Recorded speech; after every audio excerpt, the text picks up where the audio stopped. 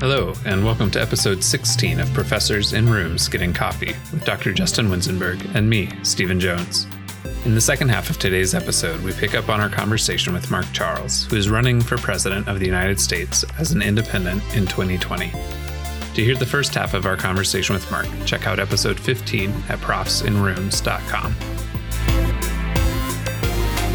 All right, so what was the highlight for you this week? Well, I've got a little bit of mixed feelings about this one because I just started reading Mark Charles' book, Unsettling Truths. And so I'm excited that we've got another episode with him today. But the reason I'm a little bit unsettled about my highlight for the week is because it's surrounding the 4th of July, which there's nothing wrong with in particular in terms of just the date itself. But I started to think a little bit differently about the holiday, I think, reflecting on it a little bit. We'll get to that maybe in the insight. But a highlight for me was seeing my son enjoy fireworks for the first time. Yeah.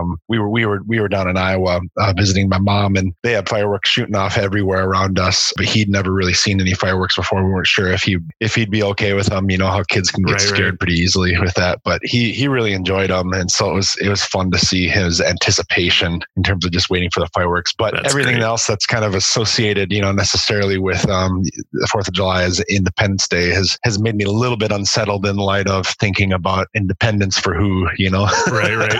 and so maybe I'll get to some of that on low light and insight. But anyhow, the fireworks themselves were fun to see my son reacting to them. Nice. How about for you? What was the highlight? Well, so our kids were with my in-laws for a couple of weeks. Actually, it was longer than that. It was like 3.5 weeks. We were there for the first week and then here at the end to pick them up. But I don't know. It's just good to be back with the family, right? It was good for them to have some time out at the ranch and, helping out. That was good. But I don't know. It's really fun to be back together as a family. We also watched Hamilton this weekend. Yeah, I haven't had a chance to catch it yet, but I know it's on Disney Plus now. Oh my gosh! We're not getting any sort of advertising rights to be able to say this or anything. But. That's right. But it's worth the watch. It's funny. My kids are totally into musicals, which is interesting because I have not been, but they love Broadway musicals, and I cried. So nice. All right. Which wasn't my low light.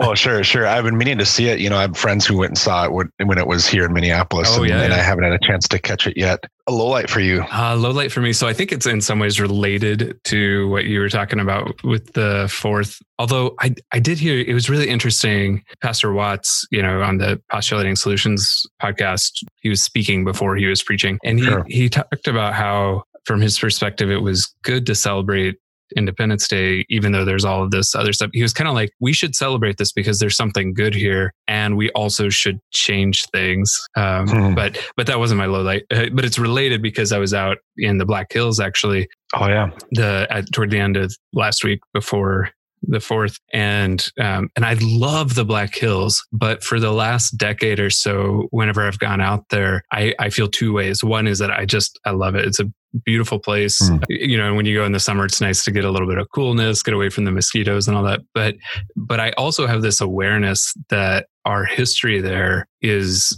a lot of wrong to it, right? And even, I remember watching Bury My Hurt at Wounded Knee, and really good film. But one of the things that it mentions at the end there, that the Supreme Court has acknowledged that the land was stolen, and what they did was set basically there was a settlement, a monetary settlement, and the Sioux people have not taken that settlement.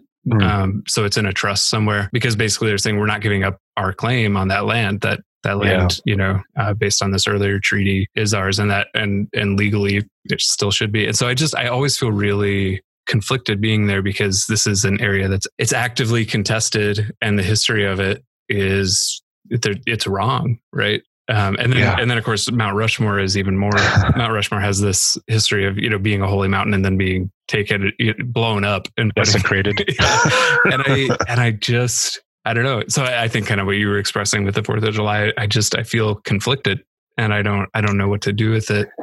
But I'll just say this real quick. I was driving around in the middle of the night on Thursday looking for someplace where I could get enough internet signal to post the first episode with Mark Charles. And I was like, well, I guess if you're going to be doing something in the Black Hills, lifting up the voice of a native presidential candidate probably isn't the worst thing to be doing. Yeah, no kidding. How about you? What's the low light? I guess maybe we could just continue that thought a little bit. It's interesting. I went to Mount Rushmore when I was a kid and thought it was pretty cool and didn't think anything of it. And then I had a chance a few years ago, kind of just to do a quick drive by. We didn't have a chance to actually go in and look around. But yeah, my perspective on it has changed over the years, I think. In the sense that you're talking about, like the brutal, I wouldn't call it even irony, a slap in the face in some ways, that we would put our American presidents in all places on that hill, and kind of the symbolic gesture of what it represents in some ways to Native folks who are well aware, I think, of the history of westward expansion and all that, and manifest destiny, which from theological standpoint is really disturbing to me. It's one of the things, we talked about in our faith, religion, political powers class, when we talk about the idea that some people believe that America was founded as a sort of Christian nation. And one of the things that always bothers me about that discussion is that not many people consider what sort of brand of Christianity was being promoted by some of the settlers and the people who were moving west, which was this sort of brutally unhealthy and terrible idea that God had sort of granted the United States, or granted this land to white folks to take as a sort of new conquest, in parallel, like with the story of Israel and Joshua. Okay. So I've been reading, I'll talk about more of this in my insight, but I came across Deuteronomy 9, 5, and 6. And I think it's really relevant to this, because if you wanted to appropriate that text to the American experience and say, the way that an American Zionist does, there's this fascinating thing. It says, it is not because of your righteousness or integrity that you are going in to take possession of their land. So I don't think you should apply it to us. No, right? No, I don't think it applies. But one of the things that's fascinating is twice, the next verse says the same thing. It's not because of your righteousness, right? And our story is it's because of our righteousness. Our story meaning the American narrative. The American narrative, right? And it just struck me that I was like, as God's talking to his people as they're getting ready to go in, and I mean, it's a difficult story, but this corrective of God saying, don't think that somehow you're righteous, right?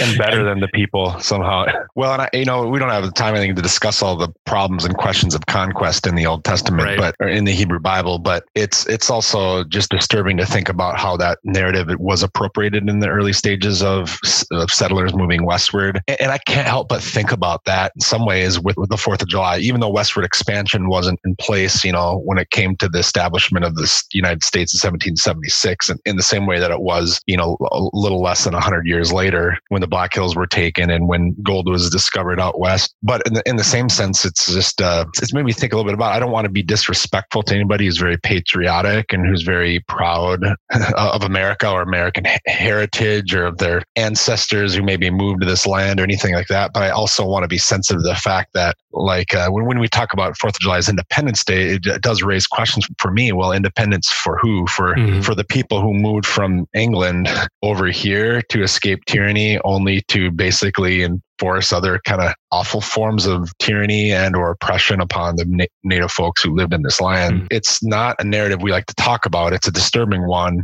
And it's not one that I think that we need to, like you said, what Watts was talking about, we don't need to make that the entirety maybe of 4th of July in terms of how we conceive of it. There might be some helpful things in thinking about being liberated from a wicked regime, On the other hand, the American narrative is just so complicated, and it just made me think differently a little bit about it. And I've known this in the past, but I just hadn't thought about it maybe as much. Some of talking with Mark, I think, helped to have it on the forefront of my mind. So that was something that I've just been thinking about, which maybe, I don't know what insight there is in there, but there's something I think there's about the seed of something anyway. Yeah, there's a seed of something. We've been talking about this, in other episodes, but what do we do with history in this country that has some dark turns and moments that are difficult to admit, but that are probably necessary to illuminate in order to be able to find some sort of collective identity in the U.S. Yeah.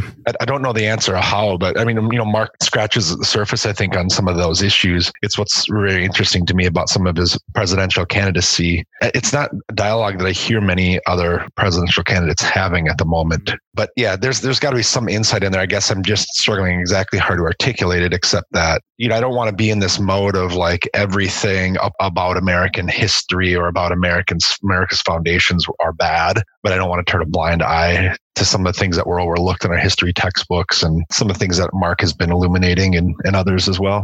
How about for you? I've got two maybe. So one is related to what you're talking about, and it's the question of how do we have a complex view of our history and present without resorting to polarization? And so I'm thinking of the reversal. Right. Yeah. To use intercultural development inventory terms, right? IDI term. Yeah. The developmental model of intercultural sensitivity, intercultural development continuum. Yeah. This idea of reversal where you basically, instead of being ethnocentric against some other people, you become ethnocentric against your own people. Like that actually on that model is not interculturally competent at all. It looks sometimes like intercultural competence. It masquerades as intercultural competence, but it isn't. And I think, that question of how do you, on the one hand, have an honest dialogue critiquing things that need to be critiqued while also humanizing and complexifying our story and our situation.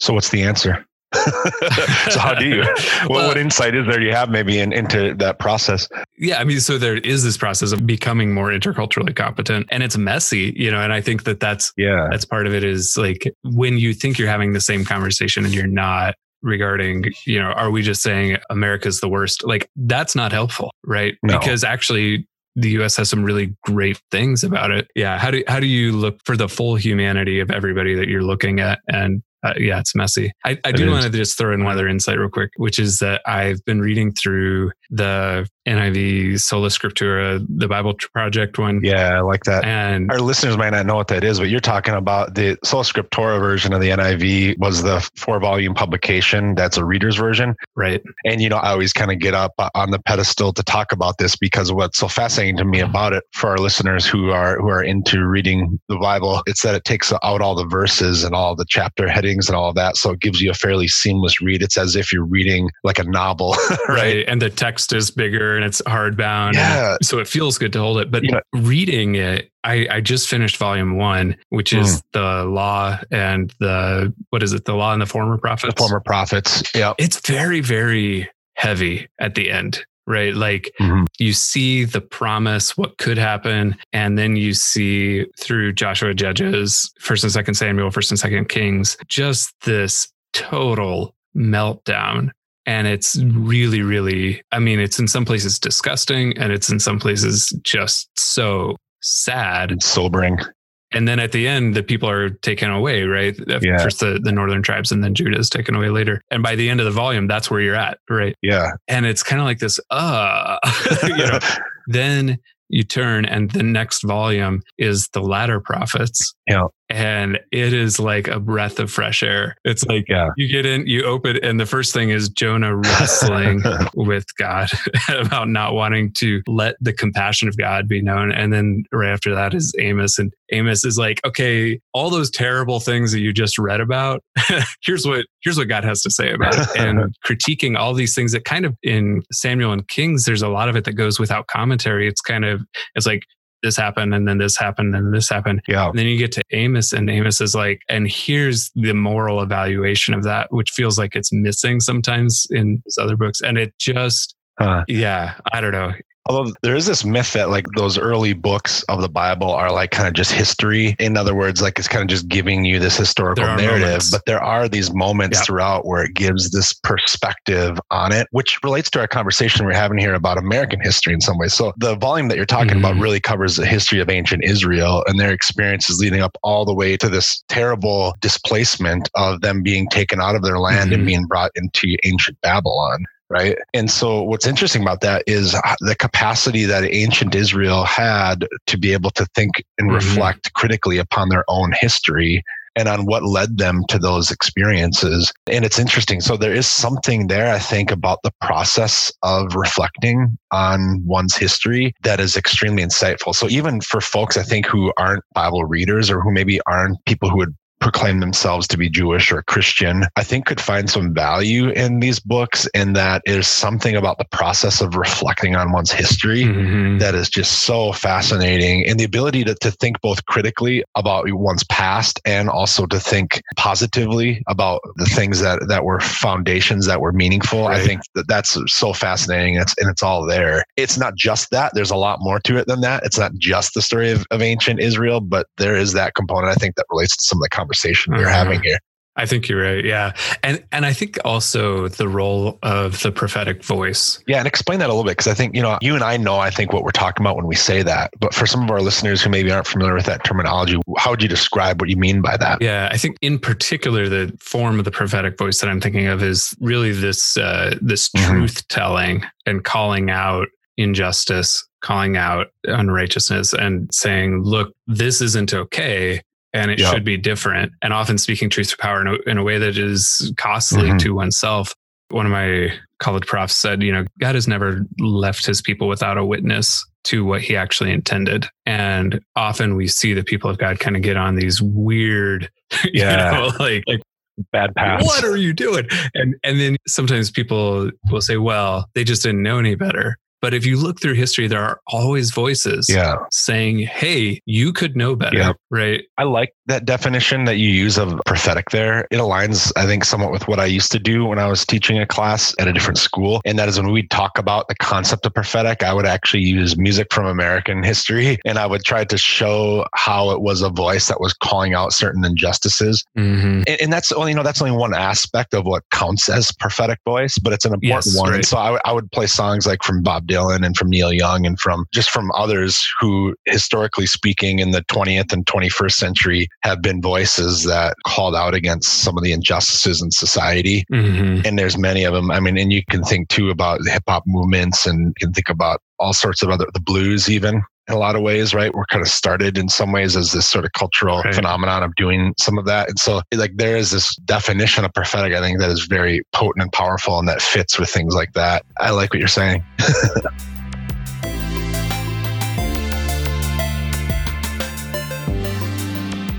I'm looking forward to having another episode here with Mark. It's actually part of the longer conversation that we had with him, what amounts to a couple of weeks ago now. And yet we're able to kind of continue the conversation. And I think what we'll find here with what he has to say today is there's going to be some things that maybe are a little more jarring to some of our listeners. Well, and I think we're maybe jarring to us too, right? And jarring to us, I think, maybe in some ways. But I really appreciated, the perspective that Mark came from, and talking about this concept of prophetic voice. I think there's something very profound in what he's doing in trying to publicly address some of the wrongs and some of the injustices that have happened in our country, and using that as a means to talk about why he wants to become president, because he wants to right some of those wrongs, I think is something very interesting to think about. And even I think for those who might be thinking through, this next election in terms of two political candidates, I think there's something about what Mark's doing that should cause us to sit back and reflect on the political process and how we go about maybe voting.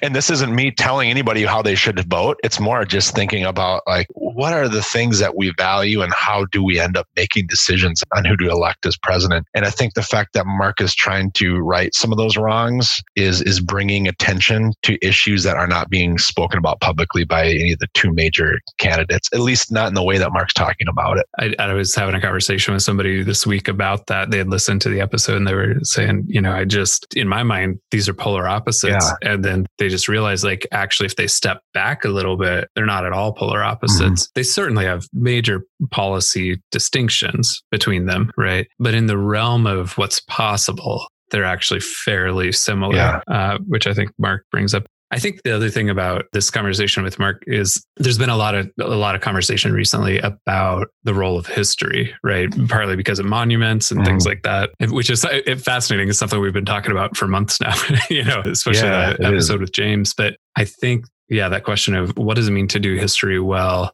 I think part of what Mark brings up today is really relevant to that. I think other people might look at some of what he says and say, well, you can look at it another way. That's fine, but let's have that conversation, right? Let's, recognize that our engagement of history is something that we have current responsibility for. Yeah. And, it's interesting. I think about some of my own experiences in my life growing up, and I think about what can happen with some folks where there are times, where we grow up and we have these personal narratives, and then we realize when we get a little bit older that the things that were happening to us when we were younger or part of our family history is way more complicated and way more messy than we ever knew it when we were kids. I feel like that is some of how I feel about reflecting now on American history after hearing people who've illuminated aspects of our historical past in ways that I hadn't previously known about. And it's not that I look back upon like all of that with just complete and utter distaste, but it is complicated, right? I'd say it's similar to that experience of discovering your own personal family history in ways where you're like, well, there are some very good things, but okay, there are things that I didn't really realize at the time, were going on that I now understand better. That complicates the narrative in some ways. And I feel that way in some ways. And of course, I wasn't around in the foundations of American history, but I feel that way in terms of my thoughts about this conversation. So I hope at least our listeners can engage the conversation, even if they don't feel like they're jiving with everything that's said. We'll be back in a moment with Mark Charles, 2020 independent candidate for the President of the United States.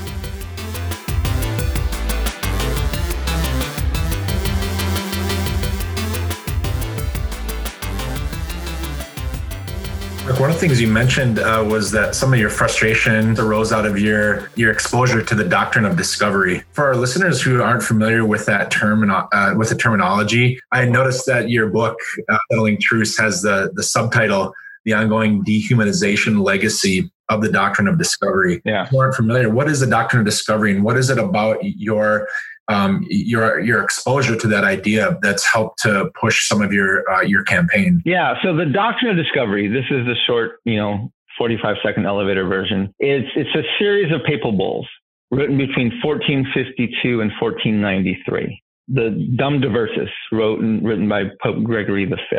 It says things like invade, search out, capture, vanquish, and subdue all Saracens and pagans whatsoever. Reduce their persons to perpetual slavery, convert them to yours, exploitation and profit. The doctrine of discovery is essentially the church in Europe saying to the nations of Europe, wherever you go, whatever lands you find not ruled by white European Christian rulers, those people are less than human and their land is yours to take. So this is literally the doctrine that the European nations go into Africa, colonize the continent, and enslave the people. They didn't believe them to be human. It's the same doctrine that allowed Columbus, who was lost at sea, to land in this new world, which was already inhabited by millions, and claimed to have discovered it. We start the book out with the phrase, you cannot discover lands that are already inhabited. You can steal lands that are inhabited. You can colonize lands that are inhabited. You cannot discover them. So the fact that to this day, we have monuments, we have history books, we have proclamations declaring Columbus as the discoverer of America reveals the implicit racial bias of the nation, which is that Native people specifically and people of color in general are not fully human. Now, this doctrine gets embedded deeply into the foundations of the country. So the Declaration of Independence, which starts with the words, we hold these truths to be self-evident, all men are created equal, 30 lines later in the same declaration refers to natives as merciless Indian savages. The Constitution, which starts with this inclusive sounding term, we the people, a few lines later, Article 1, Section 2, which defines who is and who is not covered by this Constitution. It never mentions women, which is important because there's 51 gender-specific male pronouns throughout the entire Constitution. It specifically excludes natives, and it counts Africans as 3/5. So who does that leave? Well, in 1787, that literally leaves white men. We don't talk about that enough as a nation, that the reason we have a constitution is not to give rights and be inclusive to everybody. No, that's not why it was written. A constitution was written specifically to protect white landowning men. One of my most freeing days as a dual citizen of the U.S. and the Navajo Nation was the day I publicly and personally acknowledged that the Constitution was not written to protect Native peoples. And so it allows me to remove this facade or this mythology we have about the Constitution that it exists to provide for equality or equity. That's not why the Constitution exists. The Constitution exists to protect white landowning men. And so because I can acknowledge that, it allows me to actually wrestle with, and what do we need to do to change it? What do we need to do to actually make this into what we want it to be? And that's where my campaign is born out of. And that is in some ways summarized in your first 100 days plan, right? Yeah. So just last week, we released our 100-day plan. What's our plan for our first 100 days in office? And probably about 4 years ago, I did something that most Americans never do, and something I hadn't done for most of my life, which is I read the Constitution from cover to cover, all the way from the preamble down to the 27th Amendment. Now, I knew that there was some racist things said in there. I knew that I was already aware of Article 1, Section 2, but I read the whole thing. And as I read it, I was shocked. Not only was Article 1, Section 2 there, which again excludes natives and counts Africans as 3/5, but I was mortified to see how many gender-specific male pronouns there were. He, him, and his, all throughout the Constitution, littered all the way down to the amendment, including, I think, the 25th Amendment, Amendment is the last one that has gender-specific male pronouns, and there's not a single female pronoun in the entire document. Now, some people argue and say, well, that's the Old English, and he could refer to all people. Yeah, well, maybe it could, but that's because the Old English was a very sexist group of people. Like, it's not, it might have been able to apply that way, but women had no right to vote. Mm-hmm. Let's not pretend they were some, society of equity. No, they were deeply sexist people. And so the language reflected that. Well, what we need to do as a nation is we need to begin to address this. And so I actually went through the Constitution on my computer. I copied and pasted it onto my computer, and I used the strike-through font. And I just, rather than saying, let's put an amendment at the end that tells us this is what it means, and this is what that means, and this now means that, let's actually change the language of the Constitution so you don't have to read all this racism, sexism, and white supremacy and then get to the end and find, oh, we actually meant this instead of that. Mm-hmm. So I went through the Constitution. I didn't change balance of powers. I didn't change checks and balances. I didn't do anything else. I simply removed the racist, the sexist, and the white supremacist language. And what I found as I began talking about this more publicly around the country is my edited version of the Constitution actually read the way most people thought the Constitution read. Right. That makes sense. Like, most people think the Constitution stands for equality when actually it doesn't. By removing the racist and sexist language, yes, there are other deep flaws within the Constitution, but this first fix of simply changing the language allows us to actually read the Constitution in a much more even way. And so when you get down to the more troubling parts, which is the 13th Amendment, and again, most Americans think that we've abolished slavery as a nation. That's the general consensus. But if you read the 13th Amendment, what it states is neither slavery nor involuntary servitude, except as a punishment for crime, wherever the party has been duly convicted, shall exist within the U.S. Mm-hmm. But we didn't abolish slavery. We merely redefined and codified it under the jurisdiction of the criminal justice system. And people are even more shocked to learn that that was Abraham Lincoln's vision all along. If you read his remarks in the Lincoln-Douglas debate, he was adamant about institutionalizing white supremacy, saying things like, I have no intention of making voters or jurors of Negroes, nor allowing them to hold office, nor to intermarry, stating that he did not want them to become citizens. He did not believe the Declaration of Independence applied to them. And then in his inaugural address, if you read his inaugural address, he references something not by name, but by what it was. There was an amendment sitting in the Senate. They had passed it that morning called the Corwin Amendment. The Corwin Amendment never got ratified, but it was passed the morning of his inauguration because the Senate was afraid that states were going to start leaving the Union. And so they passed this amendment to constitutionally protect slavery in the states where it already existed. And in his inaugural address, Abraham Lincoln stated that while this was the assumed practice already, he had no problem with that being made explicit. Mark, we had a guest on a couple of weeks ago who kind of reflecting on how the history textbooks tend to make heroes out of people. And Abraham Lincoln seems to be one of those. I thought it was interesting in your TED Talk how you addressed the fact that there's some things that Lincoln had said that's even etched into the memorial in DC that are more troubling than what I think a lot of us understand. Oh, yeah. What was it about the etching there on the memorial that stuck out to you? So at the Lincoln Memorial, most people don't know this. At the base of the memorial, there's a small museum. It's the size of a large classroom. It has plaques on every wall with quotes and statements by President Lincoln about different parts of his legacy. And there's one wall that has 5 plaques with quotes about the Union, his thoughts on the Union, the country. The plaques are about 4.5 feet tall. They're marble. They're about 2.5 feet wide. And the writings are engraved in on them. And on one of the plaques is this quote. It says, I would preserve the Union. My primary object in this struggle, wrote Abraham Lincoln, is not to save or destroy slavery. It's to preserve the Union. If I could save the Union without freeing a single slave, I would do it. If I could save it by freeing all the slaves, I would do it. And if I could save it by freeing some and leaving others alone, I would also do that. There's a quote hanging at the Lincoln Memorial that literally states, according to Abraham Lincoln, Black lives don't matter. And to be honest, that's only one part of the troubling legacy of Abraham Lincoln, because not only was he a blatant white supremacist who was intent on institutionalizing white supremacy and constitutionally protecting slavery, which he did through the 13th Amendment that we passed, but he was also one of the most genocidal presidents our nation's ever seen. In 1862, he signed the Pacific Railway Act and the Homestead Act. The Homestead Act allocated 160 acres to any American family that went west and homesteaded for 5 years.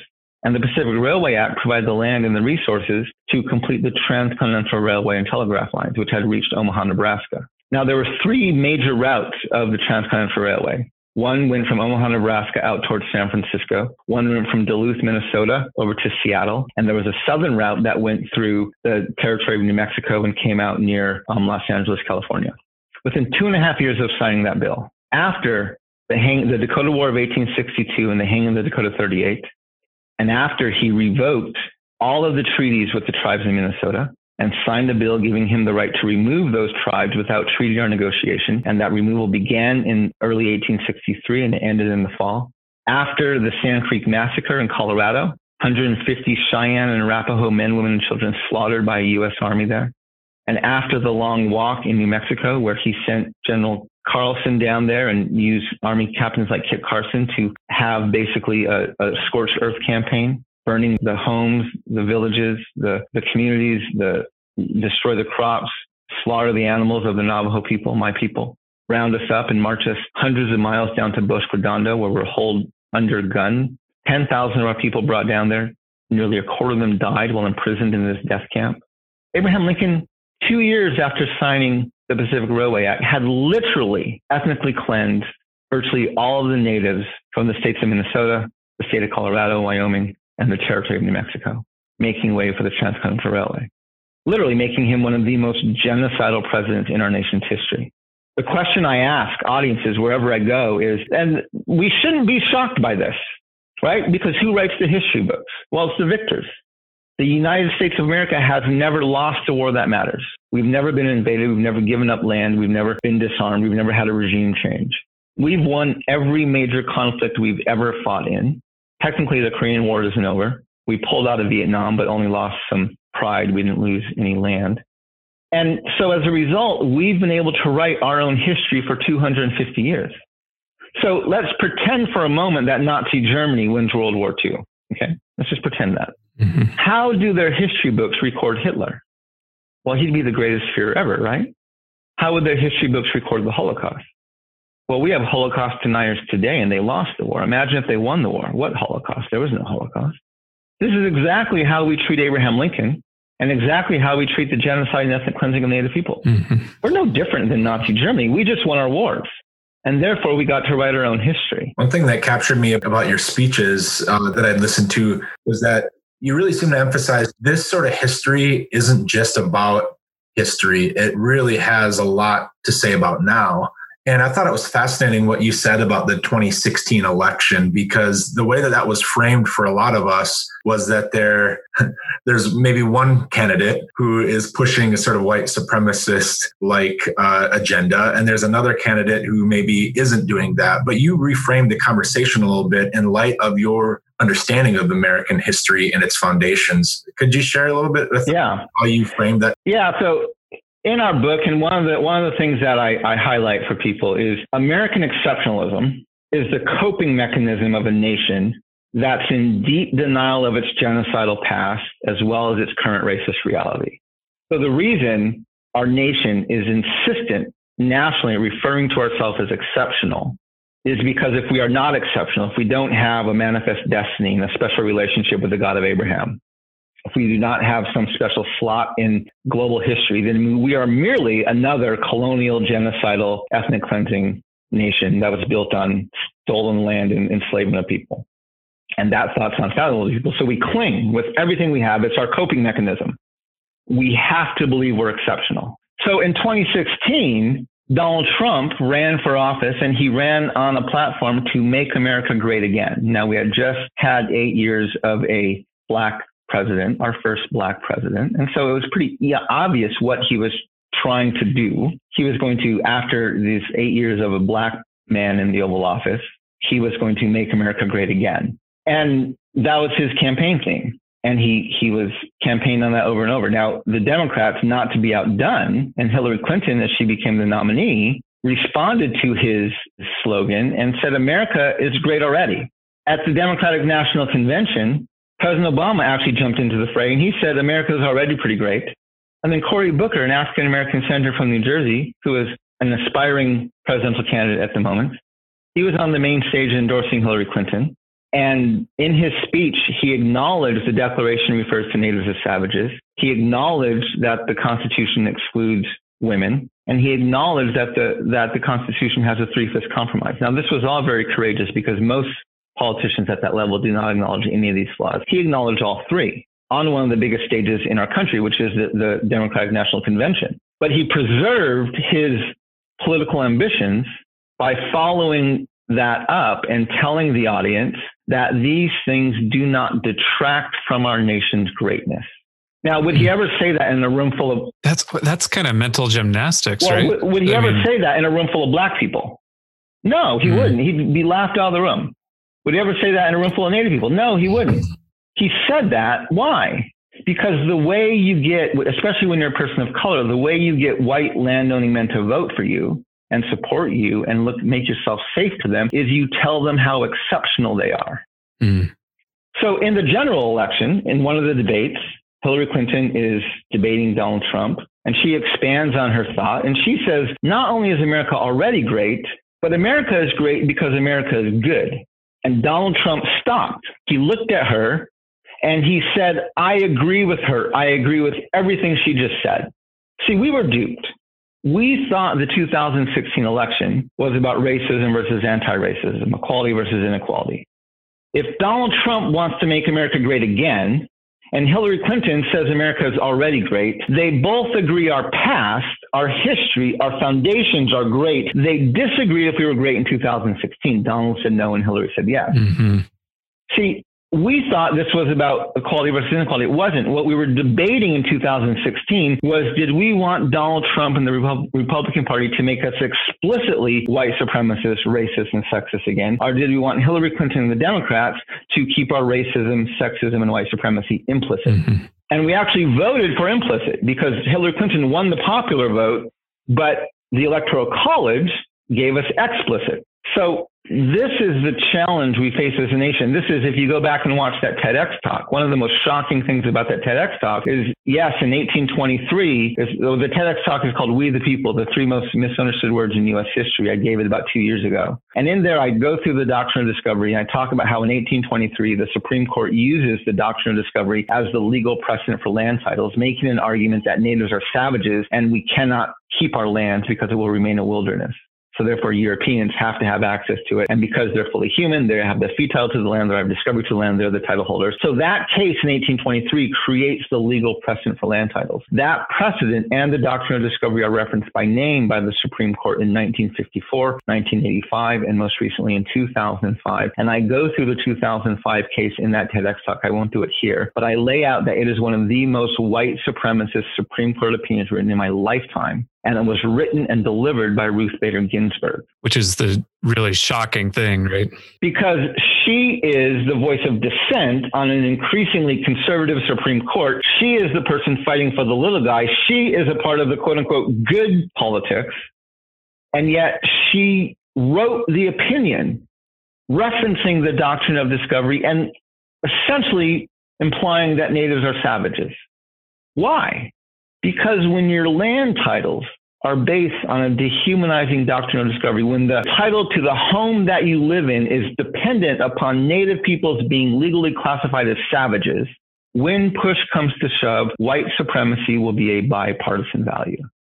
And both parties exist to keep the status quo. That's why we have this simplistic two-party system that is controlled on both sides by white landowning men. It's because the status quo, that's what they have to protect the most. This is why. If you want to know why we are so behind the times and all these things, it's because everything about policy and politics runs through white landowning men. And so I don't want to oppress them. I don't want to belittle them. I don't want to demean them, but I absolutely want to decenter them, which means my strategy to become president has to get me to the White House, not with their vote, but in spite of it. And I have that strategy. It began with campaigning first to Native peoples, then other people from the margins, people of color, women, LGBTQ+, can bring me into more of the national dialogue, but that still doesn't get me elected. The group that gets me elected are millennials. They're the largest voting bloc in the country. They, as a generation, have been screwed economically, right? They were told, get a good education and you'll get a good job. So they went off to college. And while they were in college, we jacked up the prices, and then we changed the way lending worked. And so they came out of college with literally tens of thousands, if not hundreds of thousands of dollars in debt. And then there were no jobs, right? They're teaching adjunct at some community college for $350 a class. There's no jobs, but they're surviving. They're working the gig economy. They're investing in cryptocurrency. Like, they're passive aggressively making this thing work. But millennials are very pluralistic. They're the first full generation that has lived in this country after biracial marriage became legal, which wasn't until the late 1960s. And that's something. They have more friends of different racial groups, different ethnic groups, different socioeconomic groups, different gender identities and sexual identities than their parents and grandparents ever had. And they're not joining all these siloed things that the nation has. They're not joining denominations of religions. They're not joining major corporations. They're not joining political parties because they see there's this deep fear they have of becoming like their parents. Now, they're also very aware that they are being left with a overwhelming amount of national debt. Not only do they have great personal debt, but they are being left with an overwhelming amount of national debt. And 2.5 years ago, when 3 years ago, when our country passed the latest tax reform bill, they were very aware how many trillions of dollars that debt went up because of that bill that their parents and grandparents were passing. But their parents and grandparents did something very shrewd, which is they lowered inheritance tax. Now, I don't have the stats, but I'm willing to bet that outside of the 1%, the majority of wealth in this nation is held by boomers. Investments, property, homes, held by boomers. And the boomers are getting older. So in the next 10 to 15 years, as the boomers begin dying off, there is going to be a massive transfer of wealth from boomers down to millennials. Millennials right now are open to systemic change. They know something has to change. The system is not working. They're being ignored because they own nothing. They have no money. All they have is debt. Right. I tell them openly, we have maybe 10 years to make these changes. If we do not make these changes at a systemic level in the next 6 to 10 years, before you get the wealth of your parents and grandparents, I promise you, your motivation to change things is going to go out the window. Right. Because now you will need these racist, sexist, white supremacist, siloed institutions to prop up your wealth. And so I think we have a once in a multi-generation chance right now to make systemic change. The millennials are the first generation in I don't know how long that is not as prosperous as their parents' generation. And that crosses racial lines. It crosses gender identity lines. It crosses sexual identity lines. And so this generation, which is the largest voting bloc in the country, is ready to vote for and enact systemic change. But no one has been there to kind of capture their interest. Bernie Sanders came the closest. And so if my campaign can capture the imagination of the millennials, and then the way we get the promotion is through Gen Z. The Gen Z, they don't know the world without high-speed internet. Social networking, virtual networking is the air they breathe. We're all trying to catch up, right, with our smartphones and email and tech, and like we're keeping up with. Gen Z doesn't know the world without these things. And if millennials know they've been screwed economically and they're passive aggressively trying to change it, Gen Z is being hurt environmentally, but they're not taking the line down. They're like, oh, hell no. Like they organize a global climate strike without advertising on the networks, right? They organize a global climate strike using their network prowess. Just last week, Gen Z took credit for a 2/3 empty rally for President Trump. They didn't advertise this on ABC, NBC, CBS, and Fox News. They didn't send out paid advertising spots or buy targeted ads on Facebook or Twitter. No, they did this through their own networks, through their own social media, through their own TikToks and their tweets. And it completely caught the establishment by surprise.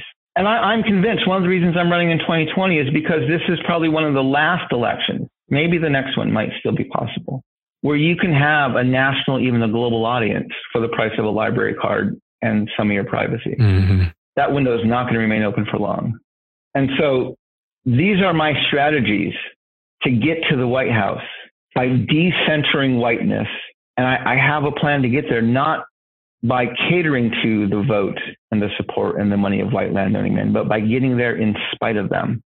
They are welcome to vote for me. They are welcome to support me. They are welcome to get on board with us. But I am not going to create a political message that caters to them, because the reason we have never abolished slavery, the reason we can't decide in 2020 if we want to make constitutionally protection for women an actual amendment in our Constitution, is because this system has been controlled by the people that it was built to protect. Mm-hmm. And until we can decenter that group and allow them to join the chorus of voices from the margins, we're never going to get to a nation where we the people truly means all the people. And that's what my campaign is trying to do. Yeah, that's beautiful. Sometime would love to have a conversation with you too about theology, because we have a class on contextualization and global theology, and the same kind of themes where it's like there is so much richness of understanding who God is. There's so much, and we just, because whiteness is centered in our theology, we are blind to a lot of those things. And I think a lot of times the ways that we theologize, we perpetuate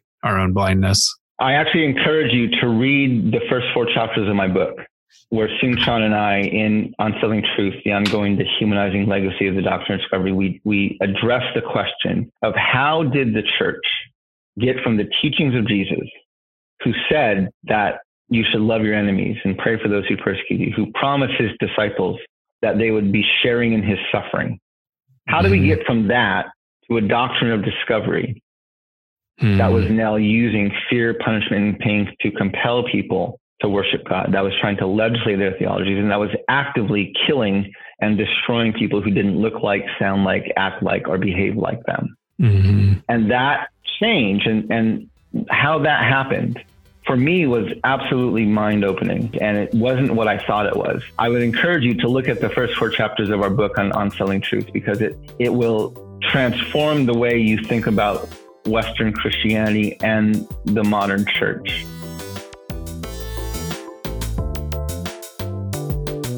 Thank you for joining us for episode 16 of Professors in Rooms Getting Coffee. To hear the rest of our talk with Mark, including the conversation Justin and I had afterward, check out episode 15 at profsinrooms.com. Our theme music is by Josiah Enns. Lindsay Zell was the editing assistant for this episode. We hope you can join us for coffee again next week.